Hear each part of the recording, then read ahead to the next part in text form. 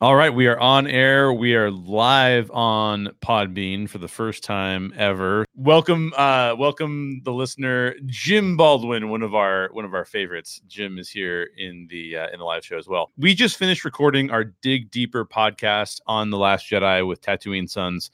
We had originally intended to do that show live, but we realized that the Podbean recording software has a lot of limitations and we've never used it before.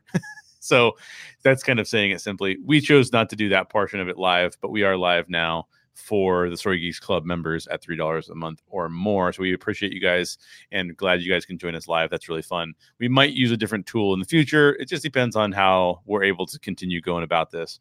Had a really great time talking with David from Tatooine Sons. David and his sons, well, really his sons, have literally named a Star Wars character. So listen to the show to find out how they did that.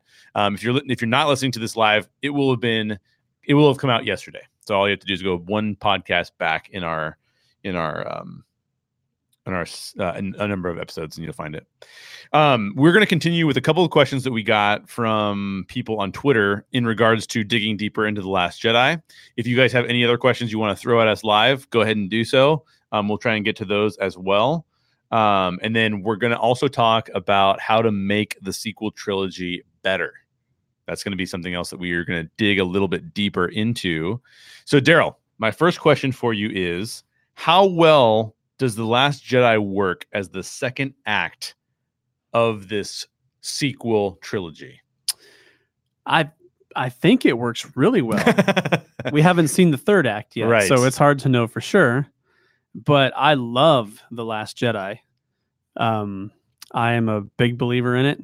It's probably my second favorite Star Wars film behind The Force Awakens. You are a Disney Star Wars fanatic. So when we get to making the sequel trilogy better, that might be hard for me because obviously I'm a fan. I think it works really well. I said in the main podcast that it seems to show up a little bit differently than Empire and Attack of the Clones did for me. Okay. Because there is definitely a tension that's left unresolved, as there should be with any second act. Right. But I think there's more resolution to this film than there is to Empire and Attack of the Clones. I think the tension is stronger in those, specifically with Han being frozen in carbonite and Order 66. Order 66 technically doesn't happen until the third one. Never mind.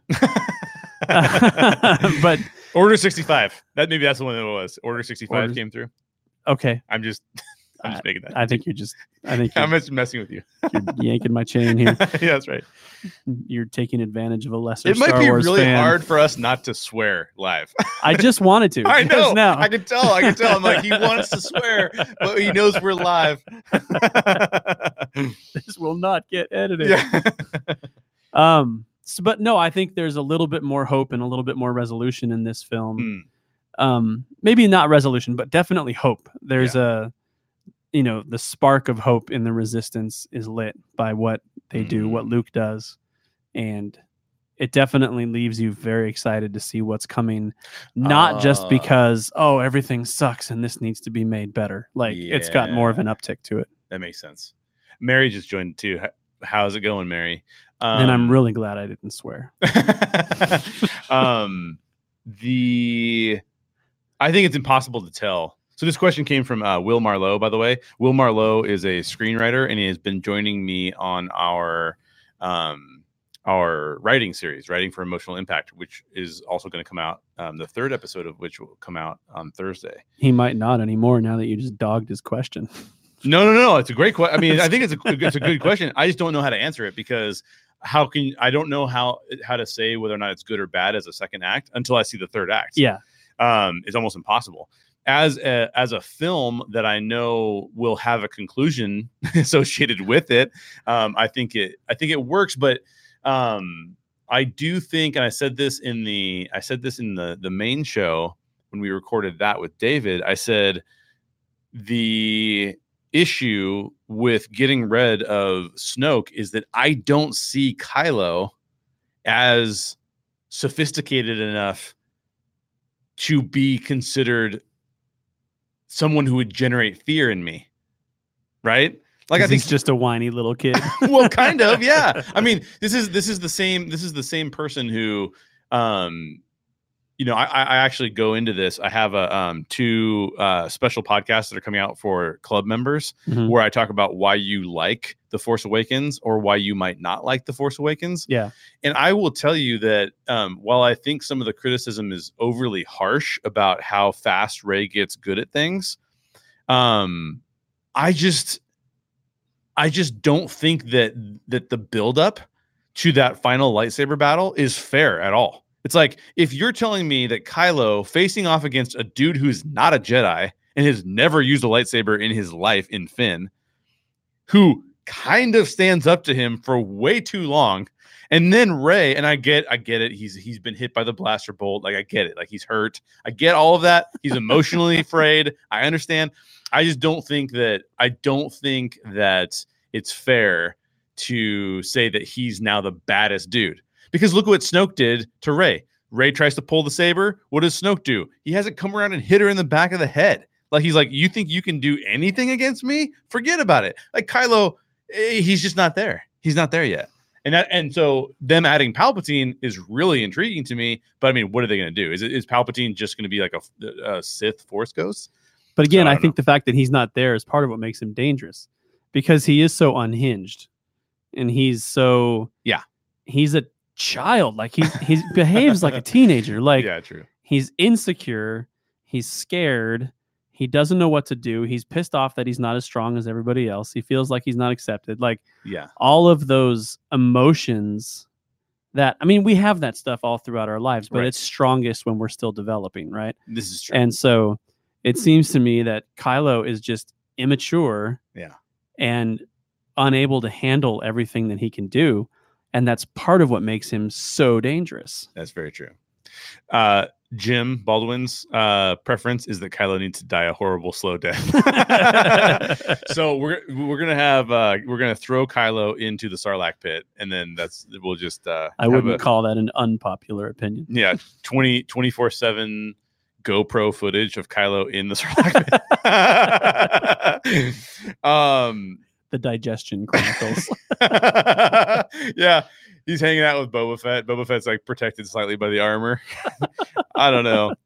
That's what the Mandalorian's really about. Maybe so.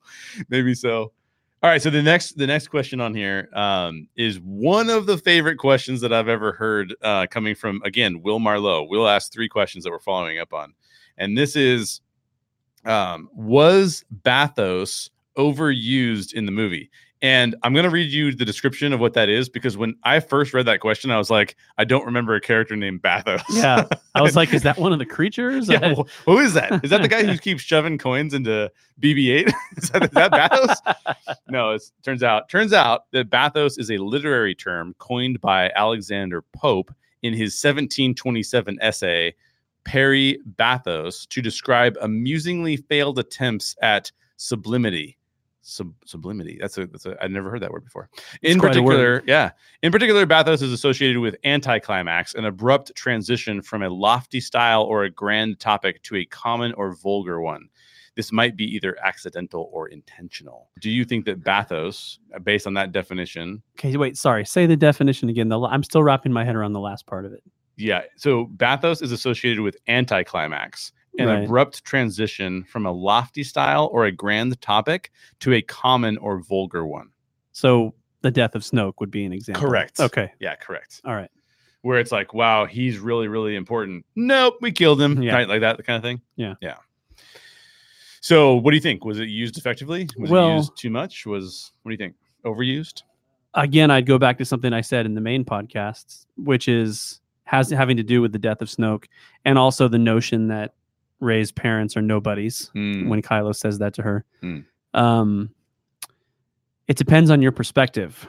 It depends on how you took those scenes, right? Yeah. I take those scenes as there's something better on the horizon. Right. So it's okay that Snoke is dead because something bigger and badder is coming. He's out there. And it's okay that Rey's parents are being considered nobodies, because either we'll find out that's actually not true, or there's some better story to be told there. So I guess it depends on how much faith you have in your storytellers. Right. Yeah. And in this case, it's how much faith do you have in J.J. Abrams, who's going to be the one paying these things off down the road. Right. And I have a tremendous amount of faith in J.J. Abrams.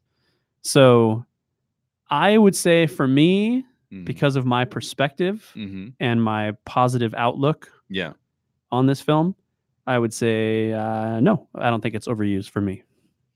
That might not be a popular opinion, though. Is it overused? I'm not sure it's overused. It's an interesting way of putting the question in there. Is it overused? It's most certainly used in several cases. Because I think also like there's the idea that Poe is going to do something really heroic, but Poe is consistently an idiot, right? Like, so it's used there as well. So I don't think it was overused because I think that the way it was used very intentionally. It did throw a lot of people off, but like I think when we go to the theater, I don't think we want to see what we predicted. Yeah. I think we want to be as much as you think you want to. Yeah, as much as you think you want to. As much as you're like, because like the human brain, because it's so wired for story, it likes to fill in the gaps. It likes to go, okay, this story is definitely about this thing. But the reality is that it's better for the brain to be introduced to new concepts and thought processes that surprise it. And I think that it does.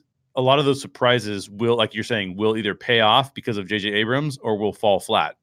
Yeah. And we don't know yet. So it's really, really hard to tell. It'd be like saying like, do you think bathos was overused on Empire?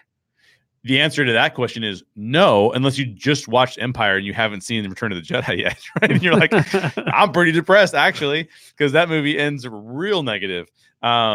But that's my favorite Star Wars movie. It's amazing how much one little word makes a difference. Yeah. If you would have said in Empire, yeah, my mind would not have glitched on anything at all. I would have thought you meant Empire Strikes Back. Oh yeah. For some reason, the fact that you said on Empire, you went to the podcast. It made me think of the Fox show with Terrence Howard. I'm like, Empire. Oh, Empire Strikes Back. Okay. Yeah. Jesse Smollett. Jesse Smollett's doing all the fake attacks on that show. It's like he's using bathos in real life. Yeah. Like, bro, take it easy. The Jim does ask, this is probably the final question that we will take. Well, Will does have a funny question that I'll read before we jump into the sequel, how to make the sequel trilogy better. But Jim says, have you heard of the theory that Rey is the child of Skywalker and the daughter of Palpatine? The daughter of Palpatine? Yes. Is that a canon thing? Is there actually a daughter of Palpatine? Is there a daughter of Palpatine? Or is it just a theory that there is one and she caught Luke's eye and bada bing? I don't know. No, I think the theory is that it's a fan theory that she's the daughter of Palpatine and another Skywalker. Would it be Leia? Is that the other? Well, that doesn't biologically seem to work. Yes. I don't know. I'm not sure. This is a galaxy far, far away. So I'm who knows? I still think that she's a Force creation, personally speaking. And I think that there's evidence of it in the cave because she keeps basically being repeated, right? Over and over and over again. The Force creates her whenever the Force needs to create her. Yeah. And has maybe done so throughout the ages as well. Someone at least like her. So that's my personal take. I have not heard that theory about Palpatine's daughter, oh. But I would probably not ascribe to that theory because I got it wrong. Luke Skywalker is her father, and her mother was Palpatine's daughter. That's what I thought you said. I wasn't sure what I said. I didn't know. That's how I took it. Okay, cool, perfect. She's the daughter of Luke and Palpatine's daughter. Yeah. What's up, Christopher? No, I'm still holding out hope that she is a Kenobi. Oh, I'm still a in Kenobody? A Kenobody. Yeah, we came up with that term. I'm still in that camp. Maybe a Kenobody. Okay, that makes sense. Last question before we move on to making the sequel trilogy better is: did Luke choose that particular island because he loves the taste of that blue milk? Isn't it green on Octo? It is, yeah. It is. I think it's what is it? Is it actually the same milk, or is it just unpasteurized blue milk? Is what it is. I think that's what it is. I don't know. I mean, straight from the source, dude. Also, you're assuming that just because he squeezed it out of a living thing means it's milk. Well, I would assume it's milk. Mary says it's disgusting. I have nipples, Greg. Can you milk me? Yeah. Yeah. That would be hilarious, actually. No, I think Luke is a fiend for that blue milk, dude. He's got to get him. He's like, you know what? I'm so tired of the Force, but one thing I could use more of is that blue milk. So he's in on that. You know, I don't know how strongly canon Galaxy's Edge is. Yeah. But it is canon. It's fully canon. I've had that blue milk. Yeah. And it's nothing to write home about. So it's just real okay. Yeah, it's just real okay. Basically a pina colada with a cookie on top. Yeah. All right, so we're gonna move into making the sequel trilogy better. So sequel trilogy being the new Disney series. And there's a lot of controversy about the sequel trilogy, obviously, and whether or not the sequel trilogy is good or bad, or everybody has an opinion on it. I think good or bad, it's your favorite. It's your favorite Star Wars movies. For me, I would say that they are not my favorites, but I do like The Force Awakens a little bit better than The Last Jedi. Last Jedi is near the prequels for me. But we make even really good films. We try to make those better. So how do we make this sequel trilogy better? Whether you liked it or you didn't like it, what are some of the things that could have been done in this sequel trilogy to make it better? Do you have any go-tos? Do you have any things that you go, hey, if they would have done this would have been way better? I mean, the first thing that comes to mind is Canto Bight. Yeah. And we said in the main podcast that there's some good motivation there. There's a necessary journey for Finn. Yeah. There's a necessary perspective from Rey. Right. But I just think the mechanics of it were clunky and sort of took me out of it and made me feel like I was watching a prequel. Yeah. So I think that could have been a little bit more well thought out. Yeah. One thing that jumps to mind, I'm a little hesitant to say this because I'm not sure I'm fully bought into believing this, but okay. I've thought it several times, so I may as well say it. But I'm a little cheeseballed by the relationship between Poe and Finn. Oh, I think they take that to a cheesy place sometimes. Like Poe is always like, Finn, buddy, you're alive. Right. He says buddy a lot, and he verbalizes his opinion of him a lot.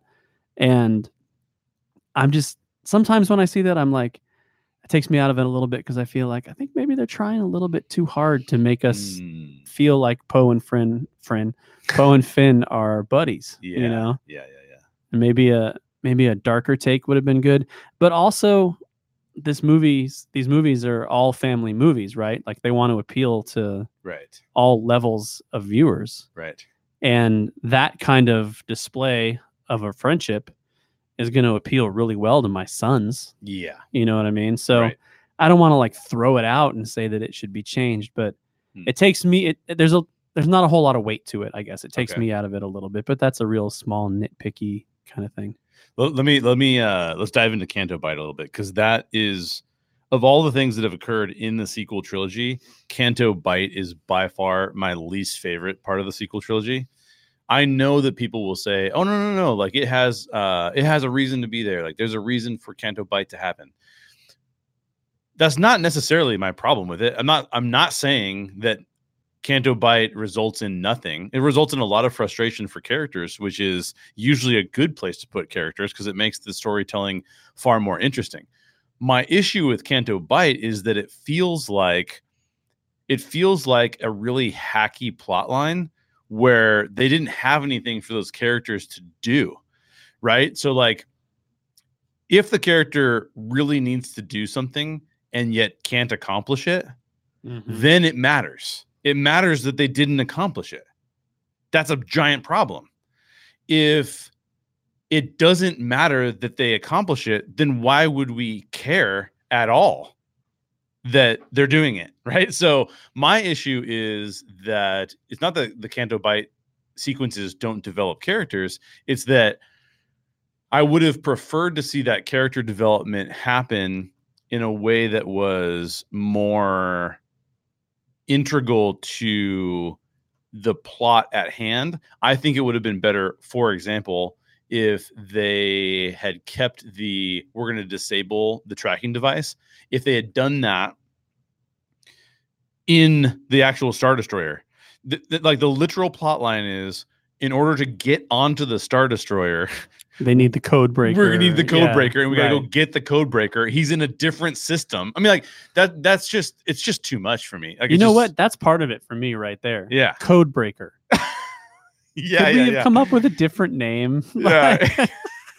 You don't want the Red Plum Bloom. You don't want Justin Theroux. I don't mind Justin Theroux. That's fine. But just this whole topic of master code breaker, it's like, it's weird. Now, Jim actually says something here that I make a big exception for, because he says it kind of seemed as pointless as the pod race from episode 1. And in the pod race, the pod race loves the pod race is definitely doesn't matter, but I love it so much. I think it's fantastic. So yeah, I won't agree with Jim, but I appreciate the comment. I think that Canto Bight, it just should have been simpler. It should have been more to the point. I hope that they do something more with Rose's character, because I think that her character is. I really like the actress. I really think she does a great job. But I think that the character is kind of just like, well, Finn needs to interact with somebody, right? Yeah, right. Because Rey's not giving him the time of day, right? Because Rey's not around. I don't like that they separated. Poe needs to go pilot stuff. I know, and relax. Yeah, Poe needs to relax, bro. I think that those are the issues that I have personally with Canto Bight, and how that plays out. So that would have made the story better for me if we would have had go straight to the Star Destroyer, learn the same lessons, do the same things, but we don't need to go to Canto Bight. What's the point of that?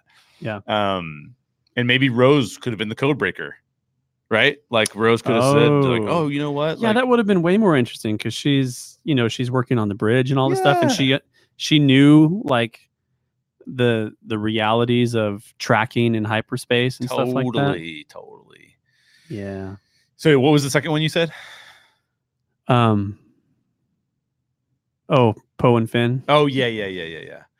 Well, here's okay. Which, again, I don't know that I'm really complaining about that. So I for the Story Geeks Club members, I have a couple episodes. I mentioned this already, but I have a couple episodes coming out about why you probably liked The Force Awakens or why you didn't like The Force Awakens. 2 different episodes of almost daily journals that I put out there. I think part of what you're referencing is that J.J. Abrams had a ton to deal with in The Force Awakens. He had to bring back Han Solo in a compelling way. He had to bring back Leia in a compelling way. He had to bring back Chewie in a compelling way. He has to deal with 3PO and R2. He has to hint at the fact that there's too many characters and we're not going to have Skywalker around for this one. He has to then introduce us to Rey, a character that we've never seen before. Introduce us to Finn, a character we've never seen before. Introduce us to Poe, a character we've never seen before. Introduce us to Kylo Ren and Snoke, characters that we've never seen before. So I don't envy that storytelling issue. Totally. It's so much to deal with. And so when you say things like, okay, well, they're giving us that Poe and Finn are like really good buddies. Well, the reason that's happening is because he's like, okay, you have 30 seconds. you have 30 seconds to prove that like you guys like each other, right? Like obviously he has more than that with those 2 characters, but I'm just trying to point out it's a limited amount of time. For sure. And I think that contributes to that problem, and it contributes to a lot of problems. I really kind of wish that they would have done, maybe even said like, hey, it's not going to be a trilogy. It's going to be 5 movies. Yeah. And like Jim said that he wished we had seen more of the original characters. We never even got to see the 3 original like trilogy, the trinity of the trilogy in the right? same place. Luke, Han, and Leia were not in the same place at the same time ever. We did at least get to see a scene where Luke interacted with Rey. We at least got to see a scene where Leia interacted with Han, but Han and Luke never got to see each other again. It's true. So I think that maybe if they would have expanded the story to 5 films that we might have been able to get a little bit more powerful connections there. So what else? What are some other ways that you would make the sequel trilogy better? Yeah, I mean the three not seeing each other all at once. I'm back and forth on that, to be honest. It's a moment that I would have loved to experience, but I also like the commitment to the new characters. Sure. You know? Yeah. And I think there is definitely a sense of tragedy and a sense of meaning that comes from those characters not getting to see each other again. That helps drive the story. Like that loss of Han drives Rey as much as it drives anybody else. She watched it happen, right? You know, and it haunts her. And so I think as much as anybody, I would have enjoyed seeing them all together. But at the end of the day, I think the choice to keep them separated is a better choice to drive the story.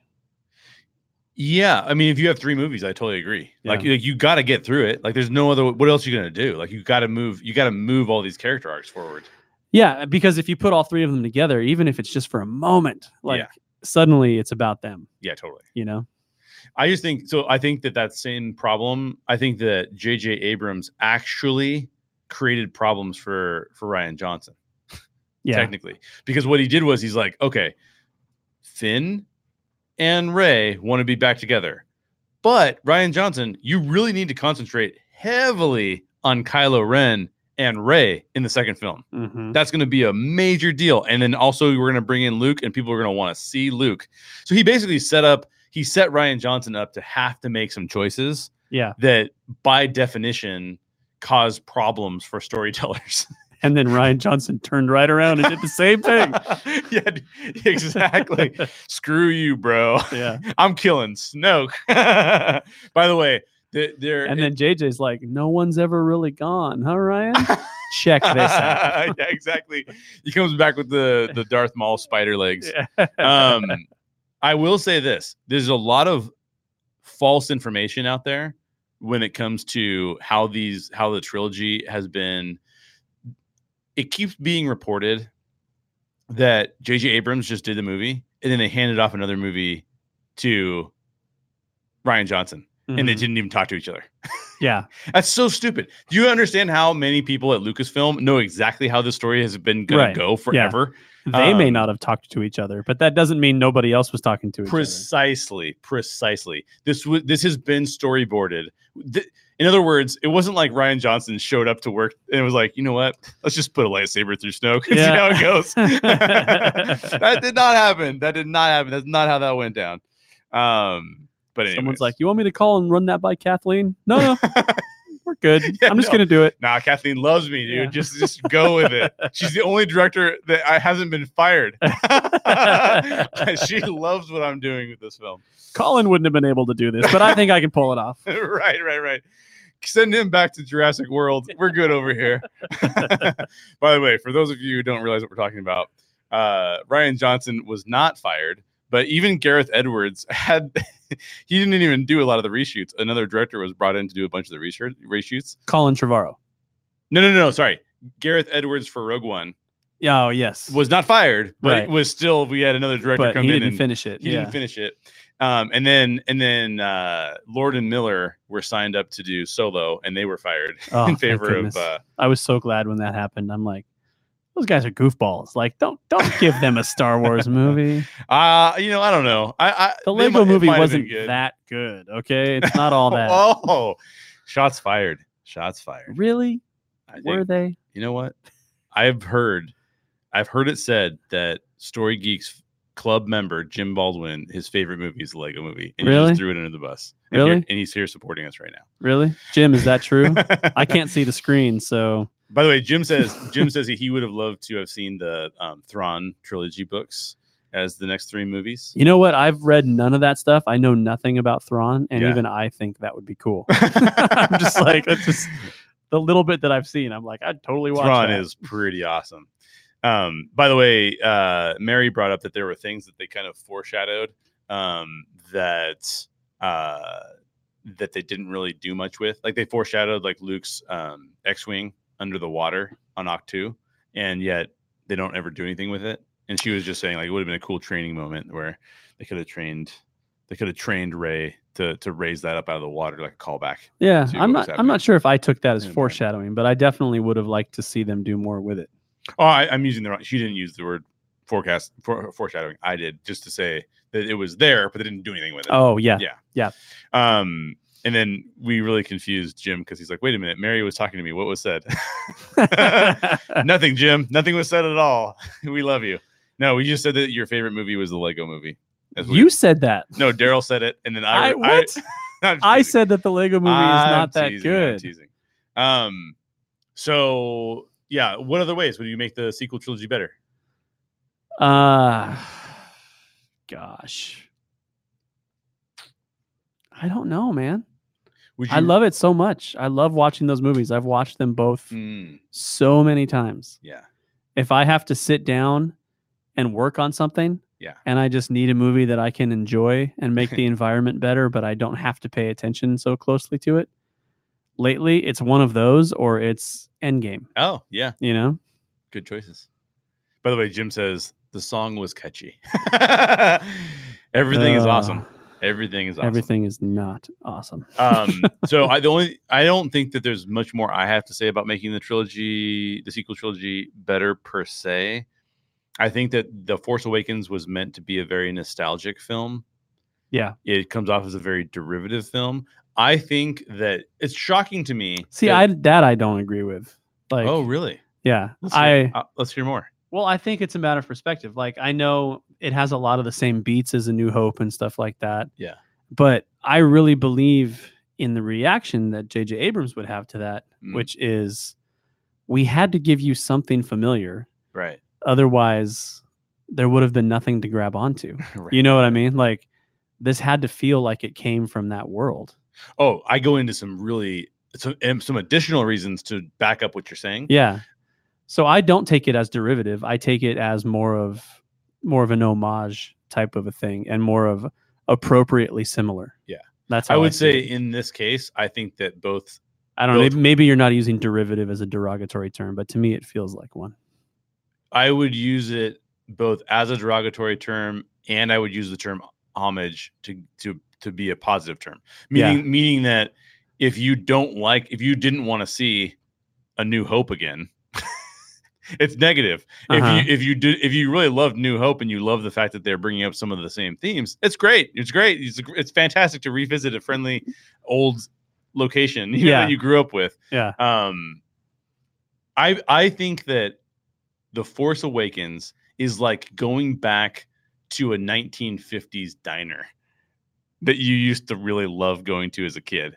And it's as good as it was when you were a kid, which is rare, by the way. Sure. They're very much rarely ever as good. And so, I use the term derivative and homage it's derivative in some ways that you could see as bad. Mm-hmm. But I choose to mostly see those ways as good, and it's homage. Me too. So Jim says, do you think that is part of the reason the prequels were so bad? It had nothing familiar to grab onto. Ooh, that's a good question. Yeah, I think there's something to be said there. They felt so different. Yes. A couple reasons that I have a trouble with the prequels. I guess I won't say that the prequels are bad. I've said it so many times already. What does it even matter? Yeah. Some of the things I've said in the past for the reasons that they bother me are the technology issue. Yeah. Now, granted, it was a tough time. George was in a tough spot. He was trying to push the envelope. Right. But things just weren't that good yet. True. So some of that stuff, while groundbreaking at the time, does not hold up. That's and true. Is distracting. Sure. I do think there is a lot of goofiness to it. Especially the humor. There's a lot of goofy humor. Jar Jar, the bots, the battle droids. Oh yeah. Roger. The directing was terrible. Like, you have amazing actors giving terrible performances in these films. Yeah. But Tell us how you really feel. I know. But I heard something recently that I think really, really drives it home for me. Okay. And I don't know how true this is. I read it on the internet, so a grain of salt. But probably absolutely true. I read that someone said that George Lucas revealed his opinion of The Force Awakens. Mm. And one of the reasons he doesn't like The Force Awakens is because it doesn't have enough world building in it. Like environments are too familiar, and it doesn't push the envelope as far as world building. Came out, right? Yeah. Yeah. And that to me says so much about his perspective, because he's a great world builder. Yes. I'll hand him that. He's very, very imaginative. Right. But if you look at the prequels, that's almost all it is. It's like all these crazy establishing shots of these elaborate planets and cities and environments and these new creatures and all these different ways of looking into things and different sounds. And the environment there's a lot of it there. Mm. But I feel like, he spent so much time on that he forgot to tell the story. Like, yes. That's kind of how it feels to me. Yes. Yeah, no, I think that's true. I mean, I can't remember where I heard this, but it might have been the Blast Points podcast, which I listened to quite a bit.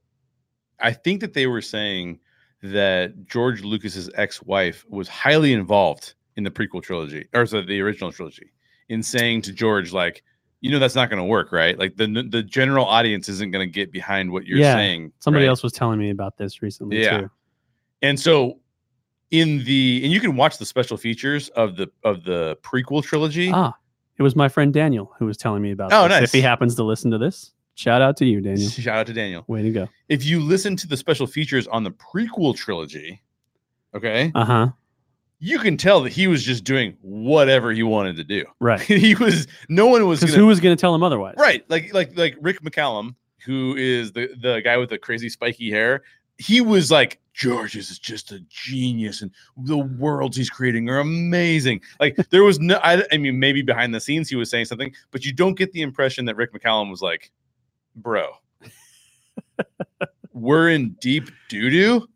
Like, you're going to put that in the movie, Yeah. Like, he just got to do whatever he wanted to do. And I think that George Lucas used Joseph Campbell's work in terms of mythology and in terms of the hero's journey. He had other creative forces alongside him with the original trilogy who helped shape that. And he created a technical marvel in the original trilogy.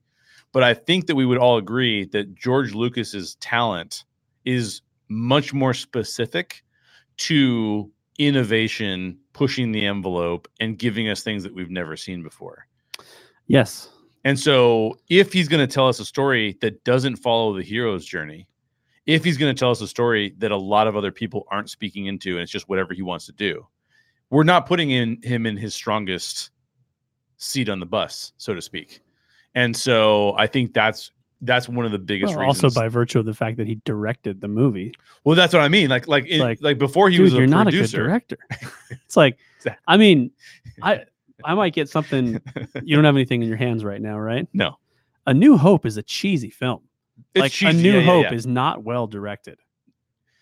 Yeah, especially comparative to the other two. Yeah. Yeah. It transcends. And I think it was because he had to work so hard to make it happen back in the day. Like, he was creating everything. And there's a brilliance and there's a joy in that for sure. Right. That wasn't there when he did the prequels. He wasn't building this all from nothing and having to convince the world that this is going to be great. Absolutely.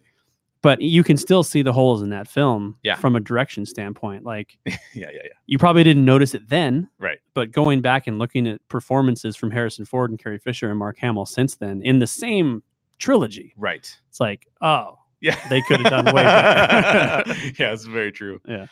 So I think that, to Jim's point, like, part of the reason the prequels were not as good is, I actually would say the main reason is the reason that you just cited. Mm-hmm. Is I think that George Lucas personally had too much creative control without enough creative constraint. Yeah. I think if you give anybody there are certain people that they're very hungry to do a good thing, and they're very exacting about it, and might do a good job if you just gave them like $400 million and said, go make a movie. Yeah.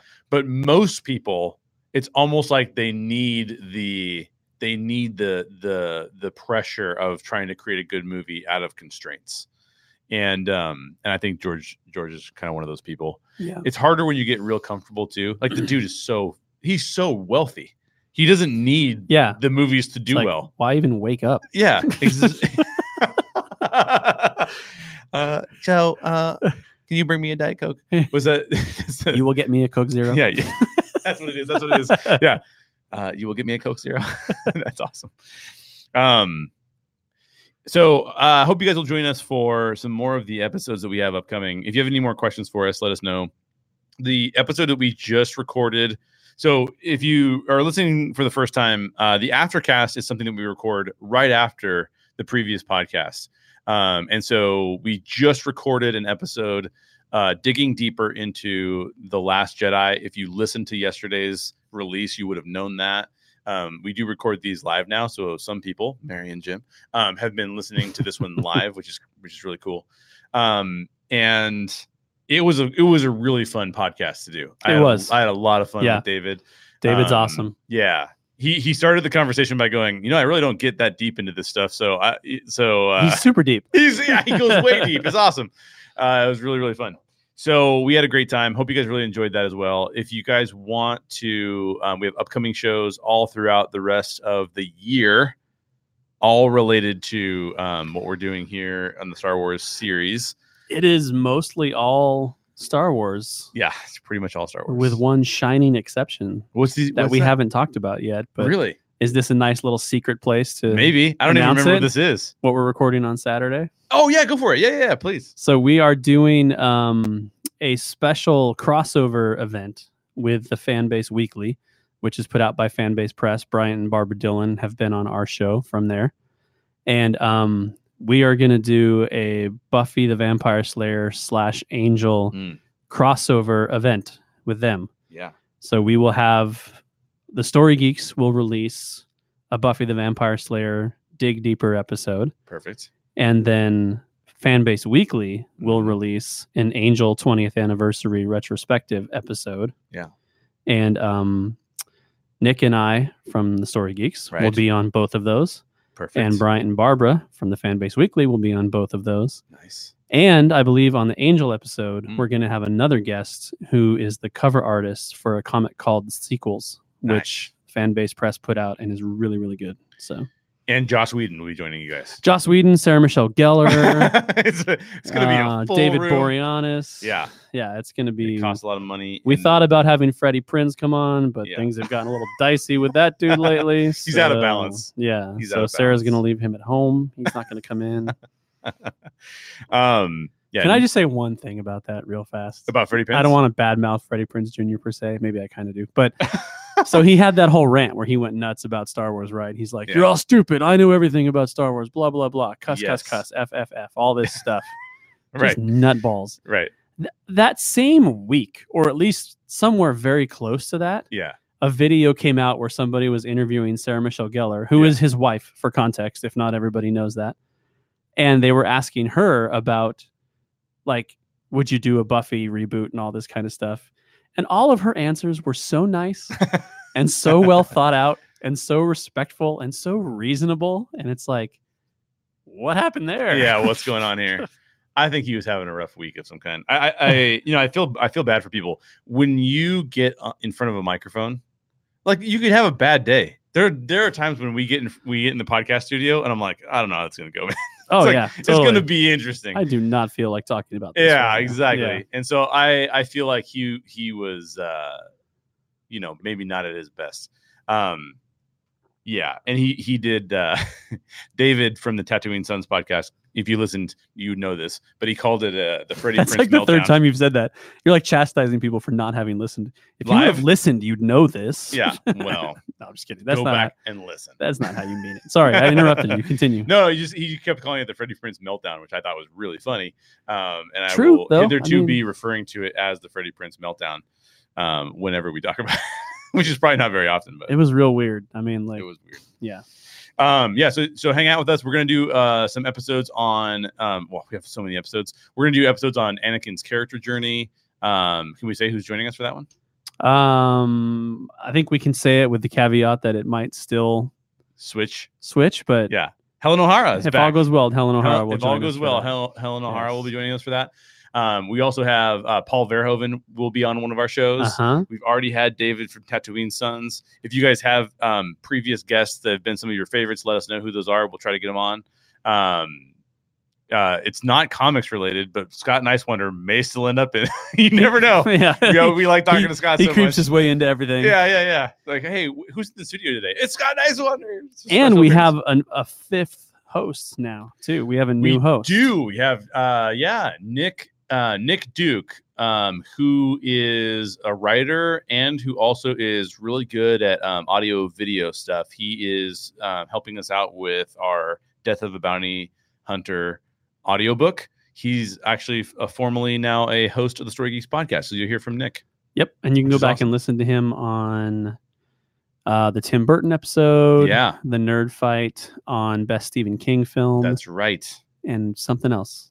I don't remember what his other one I don't was. either, but the secret is that I've actually never podcasted with him yet. So the other thing that I want to last thing before we close it out is that we have a sister channel, a second podcast channel called The Story Geeks Talk Disney Plus. It is available wherever you listen to podcasts, whatever your preferred podcast provider is. You can get access to that podcast there. We are going to be doing a The Mandalorian Disney Plus show. Starts next week. And Daryl and I will be, we'll have Daryl, Ashley Pauls, and I will be talking about The Mandalorian, and we actually have several guests that we're trying to get on that show as well. And it should be really, really cool. Doing our normal dig deeper thing. So if you're going to listen to other Mandalorian podcasts, listen to ours just because we're going to go crazy deep like we always do. But yeah, that's the last announcement, and just lots of really cool Star Wars content. So if you have any friends or family that are into Star Wars, please send them this way. We'd love to have them join the conversation. Any closing thoughts? Sounds good. Yeah, sounds really good. Lots All of right. stuff. Special thanks to Jim and Mary Baldwin for joining us live. And by the way, this is a completely new setup we're using to record live. So thanks for being guinea pigs with us, Jim and Mary. We appreciate it. That is it for today's show. Special thanks for listening. And if you want to listen live, just become a member of the Story Geeks Club for $3 a month or more. You can find more information on the Story Geeks Club at thestorygeeks.com, or if you want to go directly there, you can go to patreon.com/thestorygeeks. $3 a month gets you access to all of the shows that we're able to record live, just like this one. You can join us like Mary and Jim did, which we really appreciate. So go check that out. In the meantime, hope you're subscribed so you can listen to all the rest of the Star Wars content we have coming up. Thanks again for listening, and may the Force be with you.